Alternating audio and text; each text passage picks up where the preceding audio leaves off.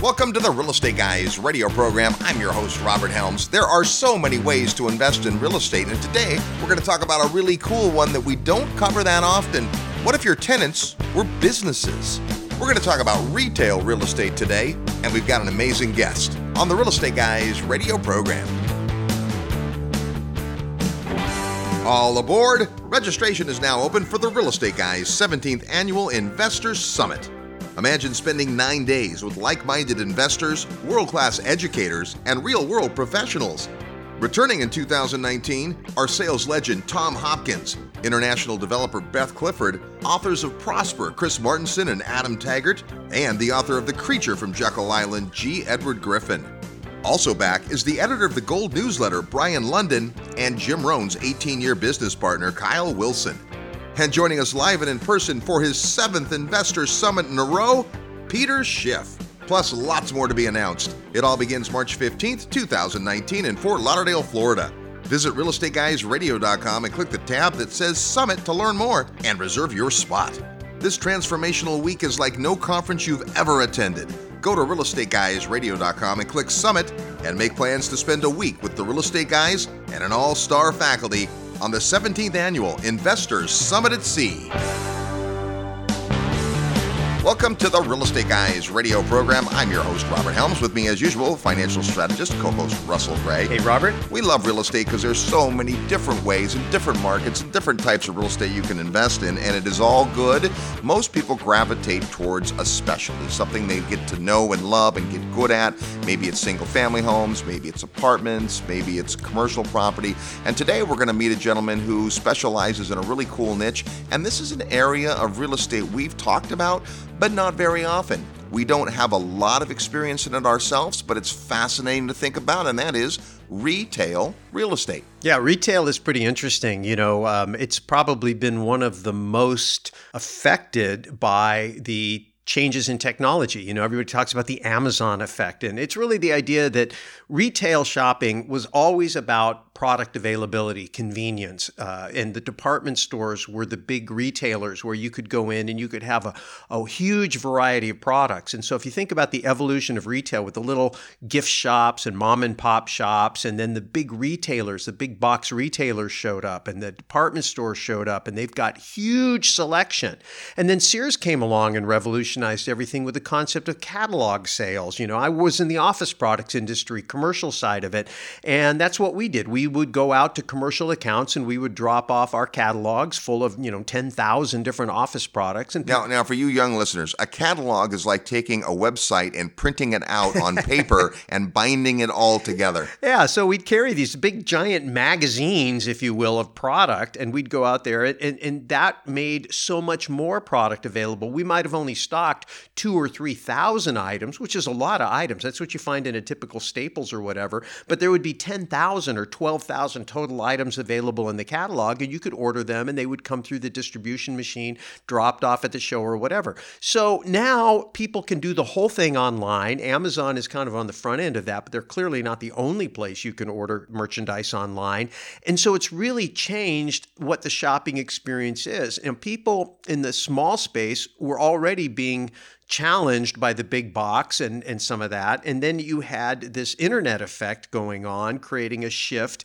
And so these are things that people who are in the retail investing space have had to deal with, in terms of their tenant mix and their location and what they're trying to do in order to keep their properties occupied and cash flowing. And the way they've done that is through creative thinking about what a retail experience is. Remember, we had the malls, and that was a new idea back in the 60s and 70s. Wow, we'll put several stores together. Then we have what we might call a strip mall.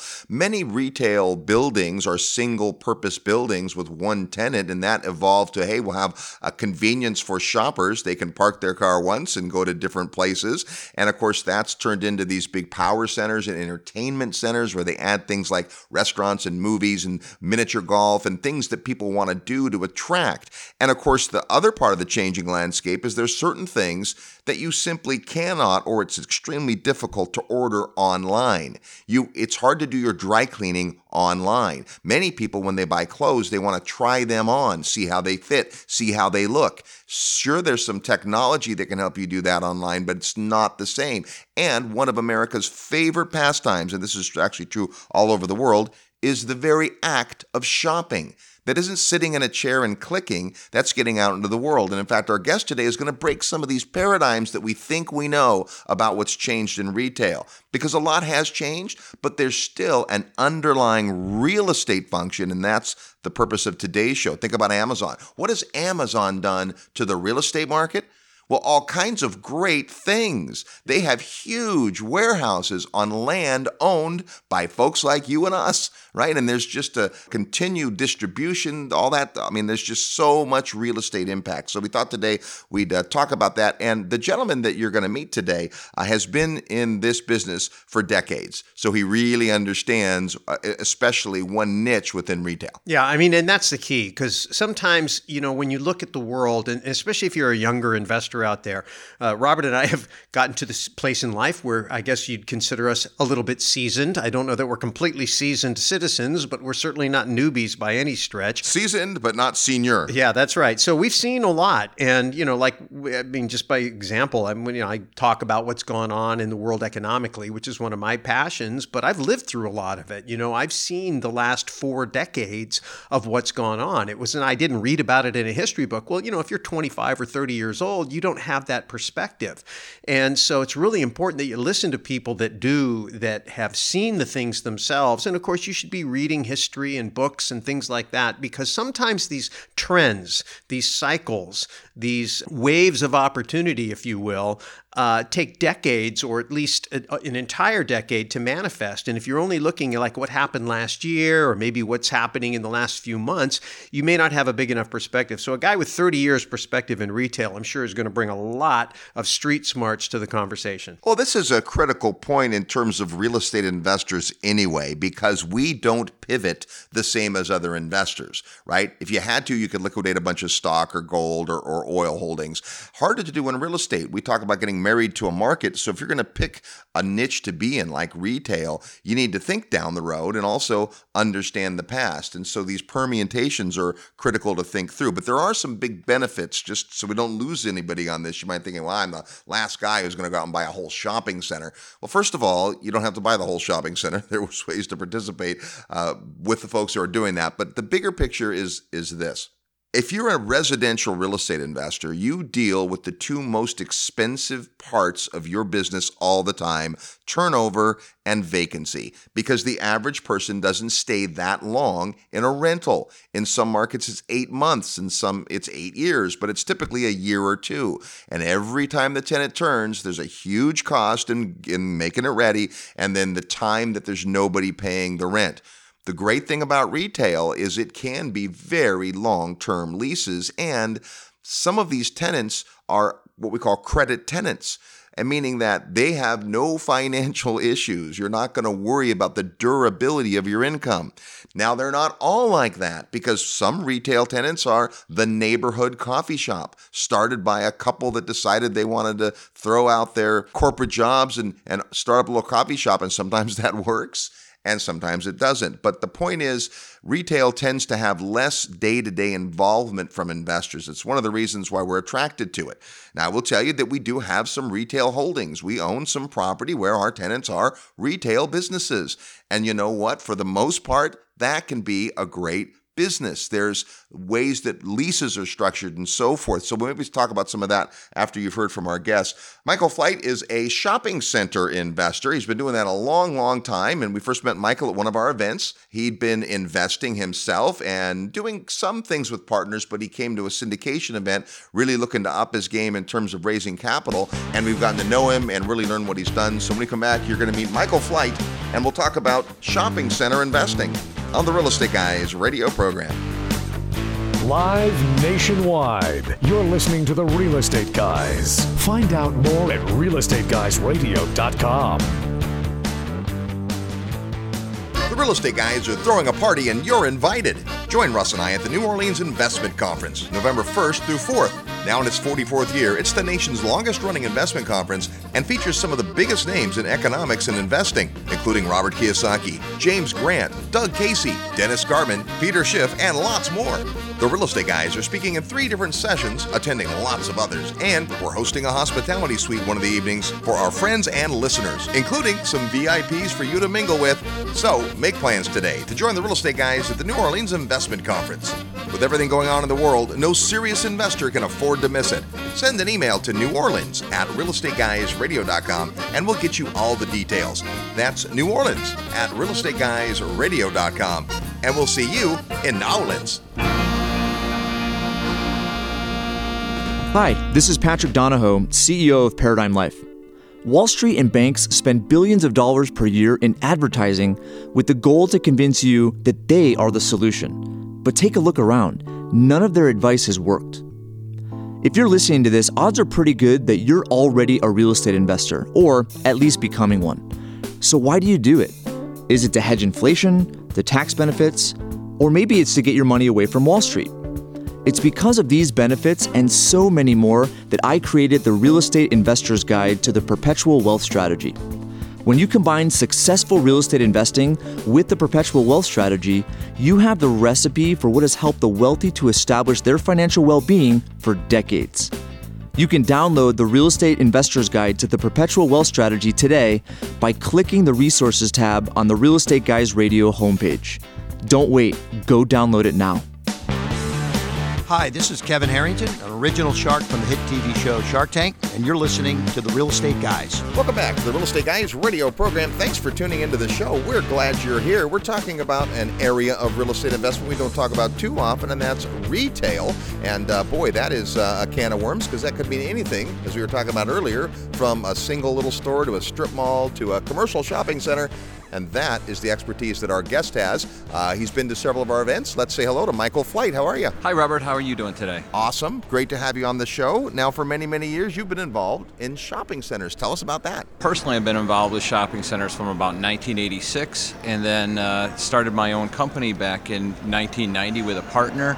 And so we've been in business, Concordia Realty Corporation, since 1990, and we primarily specialize in redeveloping shopping centers and renovating shopping centers or adding value to shopping centers. Well, it does seem as retail changes, and we talked a little about that at the beginning of the show, the whole way that people are approaching retail is changing, and so you guys find opportunity to exploit that and make changes. What are some of the things that you're able to do? Well, we've done a number of things. So we've actually retail has always changed. So let's go back to the beginning. With the Sears catalog, the Sears catalog replaced a lot of local merchants. And then, Sears started opening up stores, and now you see that Sears probably is not going to be around too much longer. Right. But we've had to reposition shopping centers because as, trends change and people don't go to the Five and Dime anymore, you have to replace them with new tenants. And so that's what we've been able to do. And as a matter of fact, we were one of the original ones that were doing actual demalling. So we had like a 400,000 square foot shopping center in Milwaukee, Wisconsin, and it was a great location, and it had a bunch of parking in the back, and so we just started adding stuff in the back, emptied the mall out, and then knocked that down. We did some of the same thing with another mall that we had. It was a 900,000 square foot mall in Poughkeepsie, New York. Wow. So we've worked with a bunch of things. We've also done, individual single tenant, triple net lease retail stores too. And one of our favorite value add strategies is buying a strip center with the restaurants or Walgreens or something out there, and then subdividing it and selling off those parcels because you arbitrage. You might be buying the shopping center at a 8% to a 10% capitalization rate, and you can sell the individual single tenant triple net lease for somewhere around, we've gotten 5%, but more realistic is like 6 to 7%. So you arbitrage that spread. Awesome. Like buying the pizza and selling the slices. Exactly. So let's start at the beginning. Someone who's maybe invested in some houses and things is thinking, wow, retail sounds interesting. At the beginning of the retail chain, if you will, you have the kind of the single tenant building, maybe a small strip center. Let's talk about what it takes to to purchase one of those? The loans are a little bit different, the way the tenants are. Give us kind of the 101 on getting involved in retail. Well, retail, you have to know a little bit about the neighborhood, and you also have to know whether it's a good location or not. And by meaning of a good location is there, number one, is there a population around to support what's there? And number two, is it a good travel path? Is there a lot of cars driving by it? And the most important thing is there might be a lot of cars driving by it, but if they can't get off the freeway or if they can't turn into the shopping center, then it's probably not going to be a good location.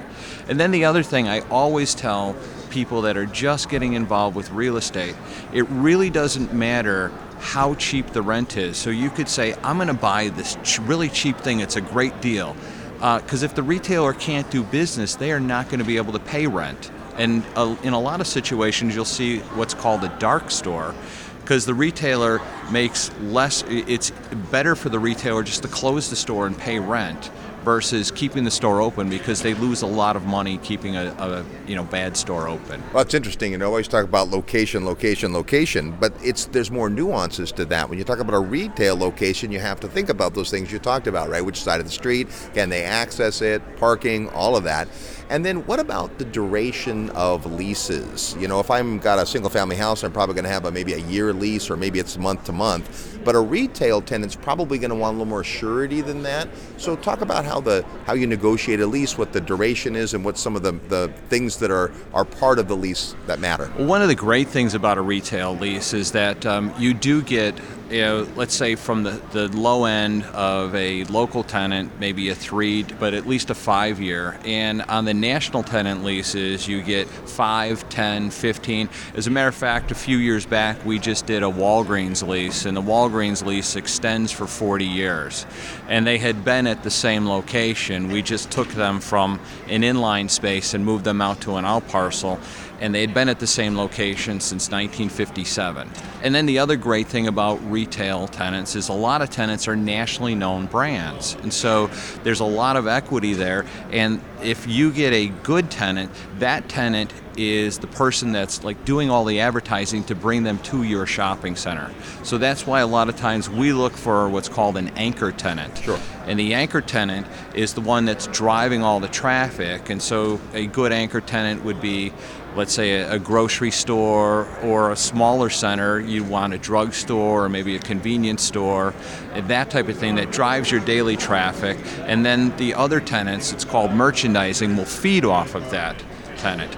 And then the next great thing about retail real estate is the tenants pay the expenses.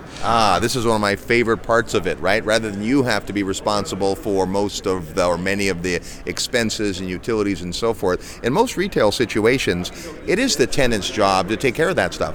Right. So even in a triple net lease, but let's just start, the thing with triple net is net, and that is the real estate taxes, the insurance, and the maintenance. And in some situations, we do a ground lease, and so the tenant actually builds their own store. You have absolutely no risk in it, and they're putting all their money into it, and then they have to maintain the entire building and everything else, and they pay the rent. And then they, for example, I live in Chicago, so a major line item in our budgets are snow plowing. Right. So that's why I'm trying to move out of Chicago. But the tenant will even pay for plowing the parking lot. So that's what we call common area maintenance. So it's sweeping, it's lighting the parking lot, and then the insurance would be not only liability insurance if somebody happened to slip and fall in the parking lot, but also they're responsible for the property insurance.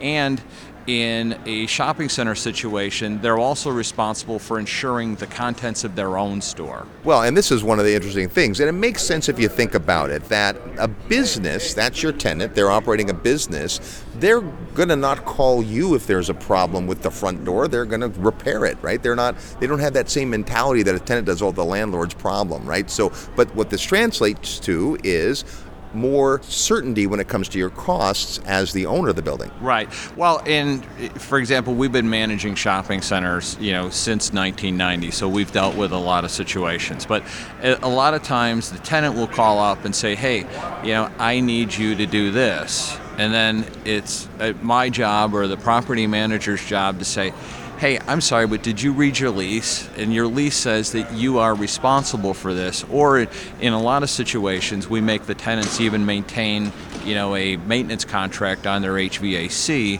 so because we want the HVAC to be working for them so that they can be open all throughout the year, whether it's hot or cold or whatever. Now, as you get into bigger properties, you mentioned some of these shopping centers with the big anchor tenants, grocery stores and so forth, and the national tenant. Now you're negotiating with someone who really knows the business. So how does that part of it work when you're negotiating with someone who's got, 100 or 1,000 stores?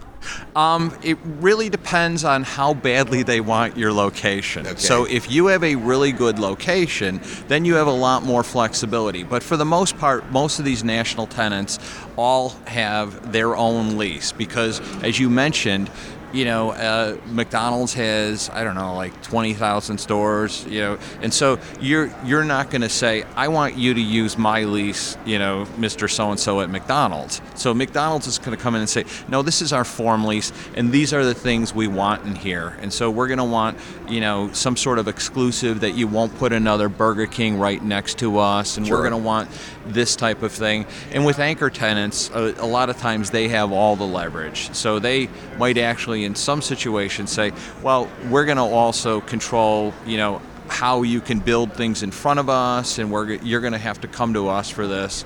And it's a trade-off. And the thing about our situation and what we found out, the more locations you have, so the more retail properties and the more shopping centers you have, the more leverage you have with the tenants. Because you can say, well, if you want this really good shopping center, then you're going to have to take this little lesser-known shopping center over here. We're going to give you a better deal on this one. But if you want to get here, and so that's what the really big guys do, like the Simons and, the guys, Kimco's, who own hundreds of shopping centers. Yeah. They just open their portfolio up and say, if you want my good ones, then you have to take a few of these, what we, in the technical term, the shopping center business call dogs. Right. That's the technical term. Well, it's interesting. I've certainly seen a lot of these former malls, right? That was like the big thing in the 70s, right, was the Right. mall, and today it's more of Right. the entertainment center. Right. And as they change, you see people get creative and create different types of uses, and it's amazing to watch. But that's the kind of the rehab opportunity and repositioning. So talk about some of those kinds of opportunities that you guys have taken advantage of. We did underwrite a deal. We ended up not doing it because it just it didn't make financial sense. But we went all the way down the road with it. It was a great deal in Scottsdale, and it was a failed mall. It had always been a failed mall. It shouldn't have been built. It was too small, and it didn't have any anchor tenants. And so what we were going to do is I took a look at it right away and said, well, this part over here could be offices, and we could, move it towards medical offices. And then the part in the back is horrible, so we would empty that out. We went out and got a national developer. This was really, they're one of the largest developers in the country, and they were doing a lot of apartments in Scottsdale. And so we were going to sell off the back end to the apartment developer once we emptied it out. And then it had some really poorly configured out parcels on the front. So we were going to scrape those, and scrape is a technical term for demolishing those. Yep, knock it down. Yes. And then we were going to build, because the area needed smaller retail space. You see what we like to call convenience type of strip centers. And so you could there was like a lack of the hamburger guy. We had a coffee guy that was like one of the best coffee guys out in Phoenix, and they were like all ready to go. And so that was the type of thing, and that is the type of things that we do, but that's just off the top of my mind, what comes to me. We're talking with Michael Fite today about retail, specifically shopping centers. Is there opportunity for you?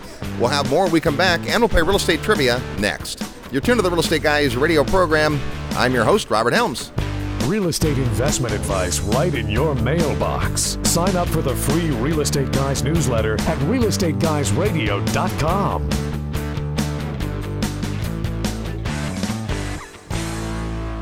If you love real estate and have always wanted to own your own business, listen up. The Real Estate Guys and their panel of experts want to teach you how to go full-time fast in the real estate syndication business. These next few years may go down in history as one of the best times ever to acquire investment real estate. There are deals everywhere if you know where to look and how to assemble the resources. The Secrets of Successful Syndication seminar will show you how to make big money doing big deals from a team of experts that have syndicated projects totaling more than $1 billion. Don't wait for someone to give you a raise or create a job for you. Attend the Secrets of Successful Syndication and learn how to build a team, raise capital, find deals, and make full-time money in 6 months or less. Go to realestateguysradio.com and click on events. All the big players use syndication as a way to diversify risk, optimize profits, and earn big money. You can too. Go to realestateguysradio.com and click on events. Memphis is famous for being the home of the king of rock and roll, but it's also the king of cash flow. If you're looking for affordable cash flow properties, it's hard to beat Memphis. Get your portfolio rocking and more cash flowing your way by calling Terry Kerr at Mid-South Home Buyers. Terry's the king of turnkey properties. Contact Terry through the resource section at realestateguysradio.com. And be sure to order Terry's tips for turnkey rental property investing report. It's free. Just send your request to turnkey at realestateguysradio.com.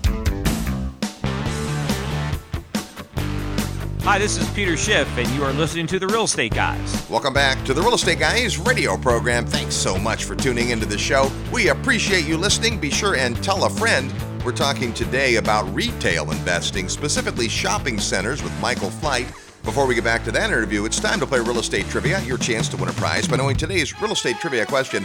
In just a minute, I'm going to give you a question which has something to do with real estate, in fact, shopping centers. And as soon as you think you know the right answer, send your best guess to trivia at realestateguysradio.com. The first person with the right answer is going to receive a great book called The One Thing That Changed Everything. Amazing stories from folks who had the path and direction of their life changed by just one thing. And of course, all the stories are different. You're going to love this book.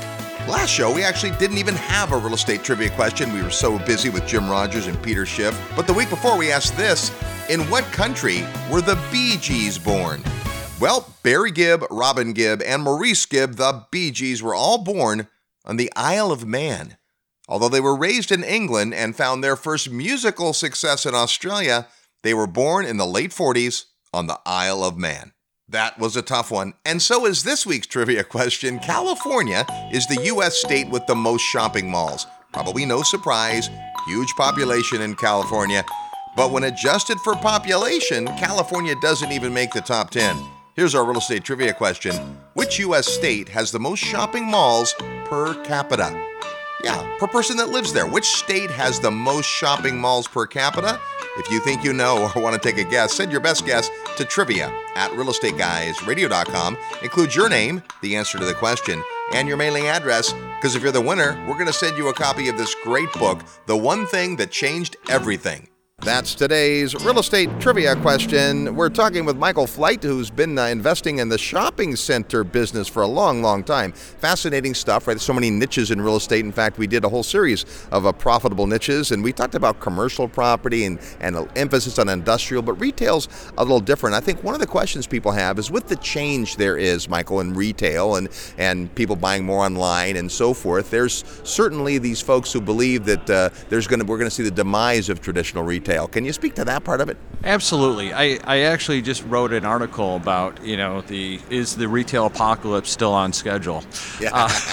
But the thing is that online retail is only 10%. It's still less than 10% of total sales. And so people are still going out and actually physically buying things. And so while there is going to be some changes and there's going to be let's say a dislocation of certain tenants, a lot of those tenants weren't really healthy to begin with.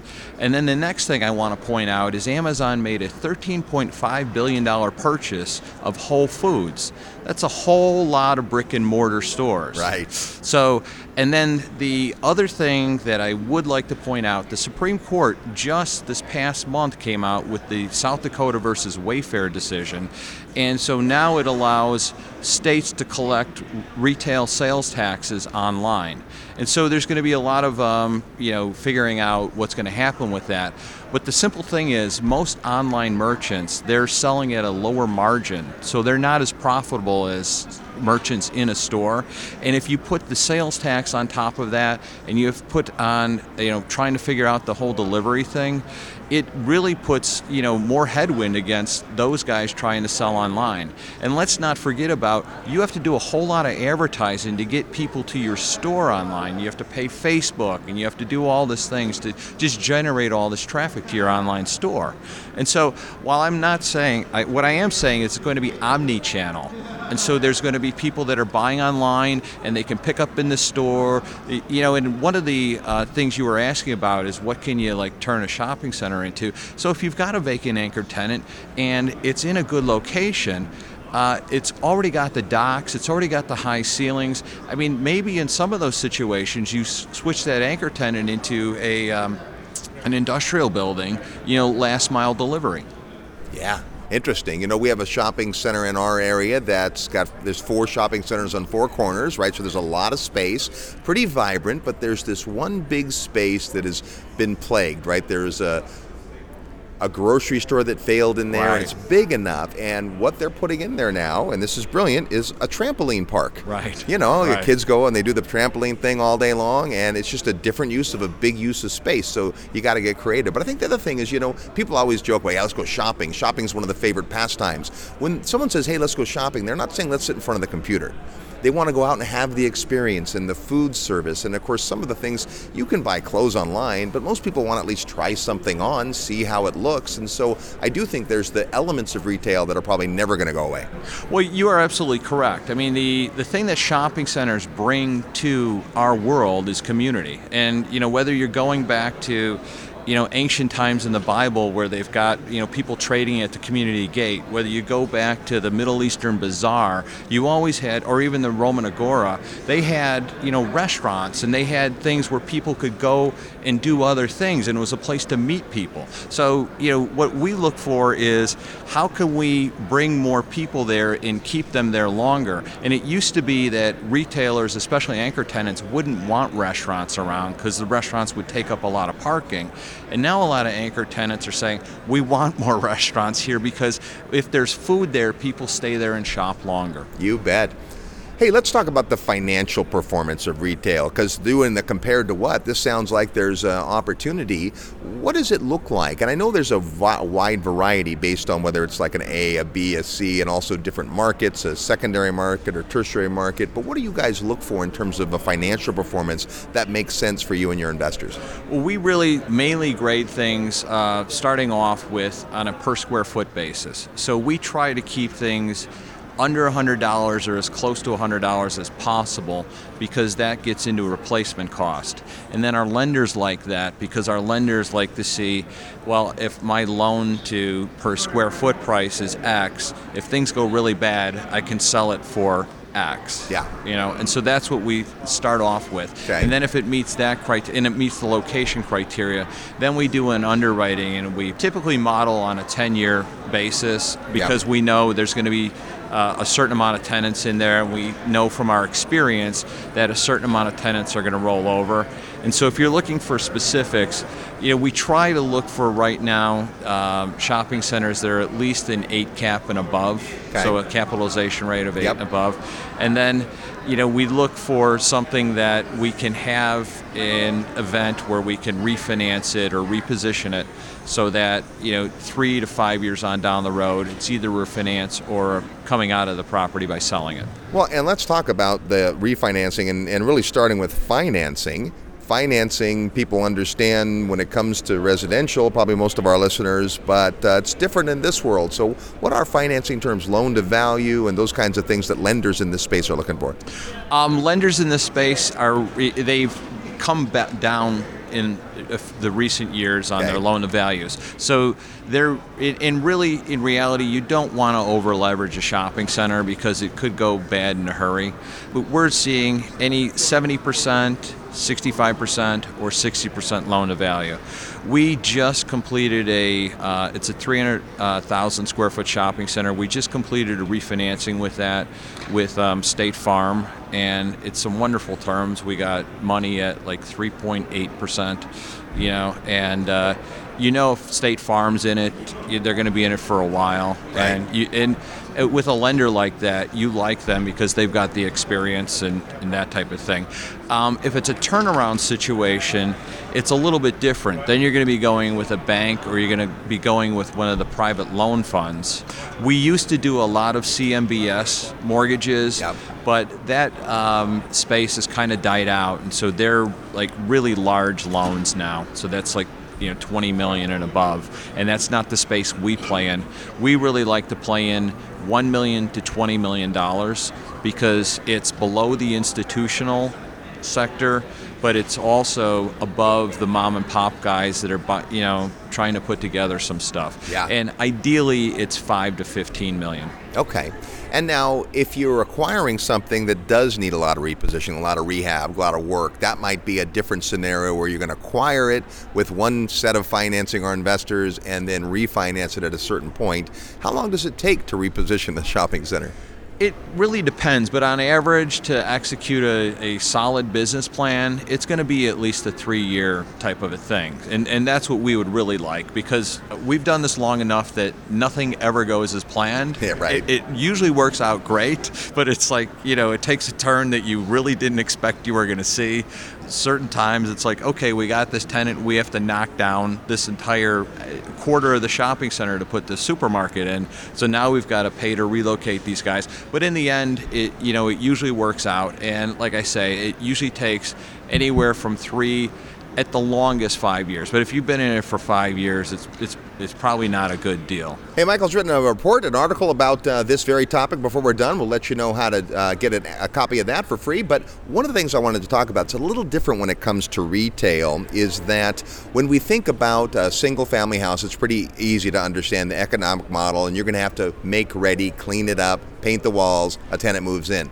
When a retail tenant moves in, there's something called tenant improvement allowance. And the idea is you're taking a white or gray shell building that used to be some retail tenant, and you've got a new tenant coming in, and they're either food service or they're selling apparel or whatever they're doing, and you have to get the space ready to hold that tenant, if you will. So talk about tenant improvement and how that affects what you do. That is an excellent question, and it's something that I neglected to bring up before. But when a tenant moves in, typical delivery is what's called a white box. So that means you're going to get drywall ready to be painted, you're going to get a drop ceiling, the tenant's going to get a concrete floor, and there's going to be a bathroom in there. Yep. You mentioned a gray shell. We have done that too, where we'll build the building to the shell, and we'll put the HVAC units on, and we'll just say, you do all your interior work. And that's, if we've had a pro forma where the tenant couldn't quite pay the rent that we were looking for,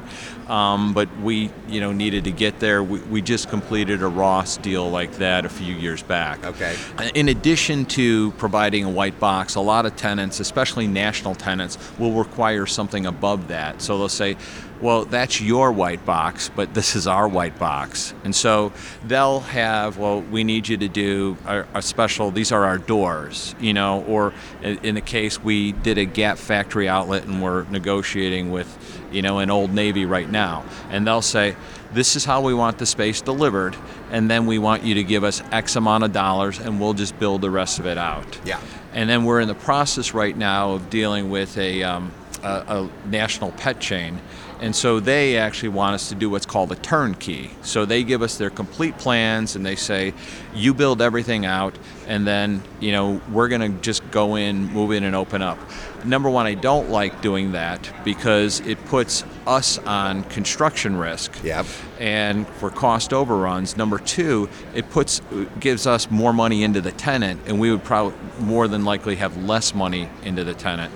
So in a lot of situations, we'll either just give them money or free rent and say, here, you deal with that. We don't ever want to have to come back and fix your pet tubs where people are washing things or this or that, and you handle it, and then we'll be property owners, and you be running your business. So I think for folks that aren't used to retail, you got to get your mind around, wait a minute, why would the landlord pay the tenant? Well, here's the concept. If I want a tenant to stay for 5 or 10 years, I want to create a space that is exactly what they need. So this is a market-driven thing, right? It's sometimes landlords have to provide more tenant improvement allowance than other times, depending on how strong the demand is and so forth. But the concept is, as the landlord, you're going to get your building ready for that tenant so they have the inducement to stay for that time. So it's not that you're giving them money. Yes, it does cost you something. You're ensuring the tenancy.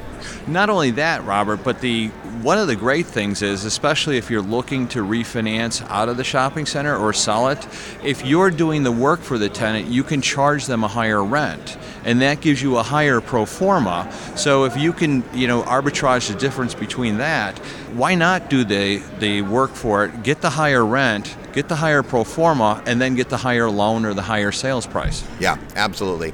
Now, you've been in the business a long time. What are some of the things that folks who have never been in the retail business should know? Maybe things you wish you knew and you learned the hard way. There's a lot of them. But one of the biggest things is people need to know a little bit about retail itself. So they need to know how a retailer does business. They need to know what certain retailers sell certain items. They need to know. I always tell people, merchandising a shopping center, which is putting the right tenants in the right spots, is basically like creating a department store. And so if you have, like I say, you have a Marshalls or a Ross, the shoe guy is going to want to be in there, and you're going to want a shoe guy. If you have a nail salon, you want to make sure that you also try to get like a hair salon in there, because they're complementary uses. Yeah. So that's the type of thing that I tell people. It's not like an apartment where if the person is breathing and has a credit score and that they're not going to damage your stuff, it takes a little bit more thought, but it also makes it more fun.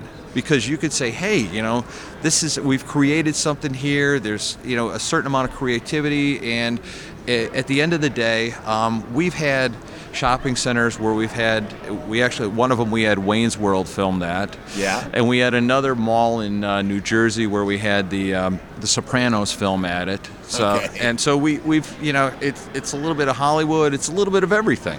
Well, and it's the creativity part, yeah. Right? This is the art, if you will, of retail, is figuring out where tenants go, making sure they're not stepping on each other's toes, complementary uses. That brings up another question, which is a lot of times the owner of the center will have some programs to encourage people to come in.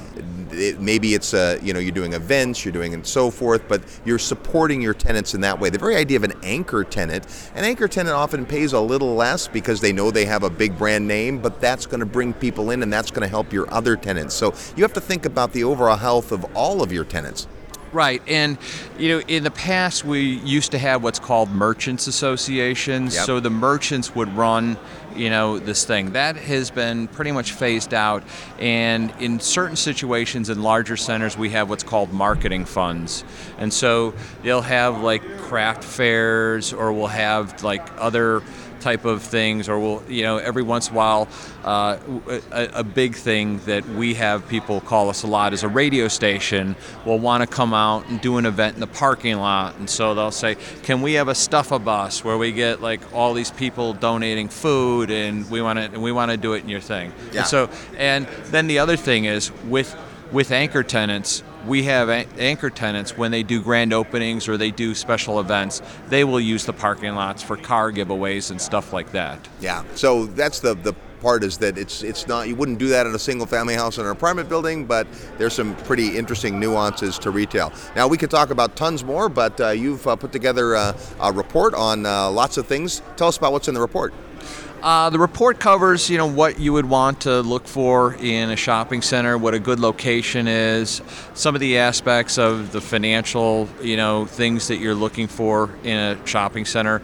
We also address what we addressed here, what about online sales, and what you do to merchandise a shopping center to get away from online sales. And then it's just a good educational thing to say, this is what retail real estate is, and this is the type of stability and the type of wealth creation that you could get if you invested in shopping centers like we do. So that's awesome. And if you're interested in that, and why wouldn't you be, just send an email to shoppingcenter@realestateguysradio.com, shoppingcenter@realestateguysradio.com. And also, one of the ways that you guys find opportunity is because it's generally $5, $15, $20 million, is to raise capital from private investors. Talk about that, how an accredited investor can get involved with what you're doing. Well, if you are an accredited investor, we have acquisition opportunities come up all the time. We look at a large volume of shopping centers, and when we find one that fits our acquisition criteria and our investment model, then we open that up to accredited investors. So if you're looking to invest $25,000 or $50,000. Our minimum is $25,000. All right, so if you're accredited and you're interested in getting involved, rather than buy a whole shopping center, they can come alongside you guys and do that as well. Again, you'll be able to get Michael's information if you just send an email to shoppingcenter@realestateguysradio.com. Michael, this has been great stuff. We sure appreciate you sharing your information with us, and we'll see you at the Secrets of Successful Syndication, I understand. Yes, you will. Absolutely. All right, good stuff. Well, thanks for being on the program today. Thank you. You're tuned to the Real Estate Guys radio program. More when we come back. I'm your host, Robert Helms. Need help with your real estate investment portfolio? Check out the resources page at realestateguysradio.com. Are you achieving everything you want in life? What if there was a time-tested way for you to get everything you've ever dreamed of? The most successful people in life set goals and keep themselves accountable for their achievement. But how? The good news is that it's not rocket science. You too can learn the skills and unleash the motivation that will create success in your life. And now is the time. Hi, this is Robert Helms, and I'd like to personally invite you to attend Create Your Future, the 2019 Goals Retreat, January 18th to 20th in beautiful Lake Las Vegas, Nevada. This unique weekend event has been called phenomenal, inspirational, and life-changing by the hundreds of people that have attended. Find out more at realestateguysradio.com under events, or call 888-489-7723, extension 18. Get your life back on track, physically, spiritually, and financially. Attend the 2019 Goals Retreat on the third weekend of the new year. Click events at realestateguysradio.com to register. This is no dress rehearsal. Live the life you were meant to. Visit realestateguysradio.com or call 888-489-7723, extension 18 today. Hi, this is Mark Skousen, and you're listening to The Real Estate Guys. And welcome back to the Real Estate Guys radio program. Thanks for tuning into the show. Hey, join us in wonderful New Orleans. We're going to be at the New Orleans Investment Conference the first week of November. This is not our conference, but it's one we attend every year, and it's phenomenal. It's the longest running investment conference in the United States. And you'll get to meet a bunch of our friends there and a bunch of listeners, so it's going to be awesome. If you want to go, get you all the details if you just send an email to neworleans@realestateguysradio.com. And when you do that, you also learn about the Real Estate Guys Suite Party. One of the nights we're in New Orleans, we're going to hang out and have a good time, and it was unbelievable last year. So join us in New Orleans. Hey, great to talk to Michael Flight. That guy knows something about shopping centers. Yeah, it's fun. He's a super nice guy. It's really interesting how we got a chance to get to know him. As you mentioned, he came to our Secrets of Successful Syndication because he is looking to raise money to do more, and that's what you could do syndication for. So if you're out there and you're thinking, hey, I want to raise money to do more, well, come out to the Secrets of Successful Syndication. We'll teach you how to do that. And then he followed up and he came to our How to Win Funds and Influence People sales training. Right. And he ended up being the guy that I did the role play with in the front of the room. And so he played full out, which was fabulous. And I interviewed him, and I didn't know anything about him. And I just interviewed him. And then I found out who he was and what he was doing. And it was like, wow, let's get together and talk about this because this is such a great niche. And what I was most impressed with, as we mentioned before we brought him on, is the 30 years of experience. There's a lot of things you can fake There's a lot of things you can pretend, but it's hard to fake 30 years of experience. You know what I mean? So that's just legit. And, our mission here is to go out and find great ideas, great perspectives, subject matter experts, people who really know their niche. And they don't have to be household names. They don't have to be seminar gurus. They don't have to be best-selling authors. They just have to be people that know what they're doing and they walk the talk. And this guy, as far as we can tell, appears to be one of those guys. And it's just a super nice man. Met his son, and so looking forward to spending more time. I believe Michael's coming on the Summit at Sea with us too in March. Well, we're certainly trying to strong arm him to do that because a lot of folks are interested in this topic. And, he's not out on the circuit. He doesn't have a book and tape series. He's not that guy. He's just a guy quietly doing good business. And, one of the things about retail that's interesting, and all retail, not just shopping centers. Shopping centers are definitely Michael's kind of expertise, but he recognizes the bigger picture in retail. And, it was interesting talking about the difference between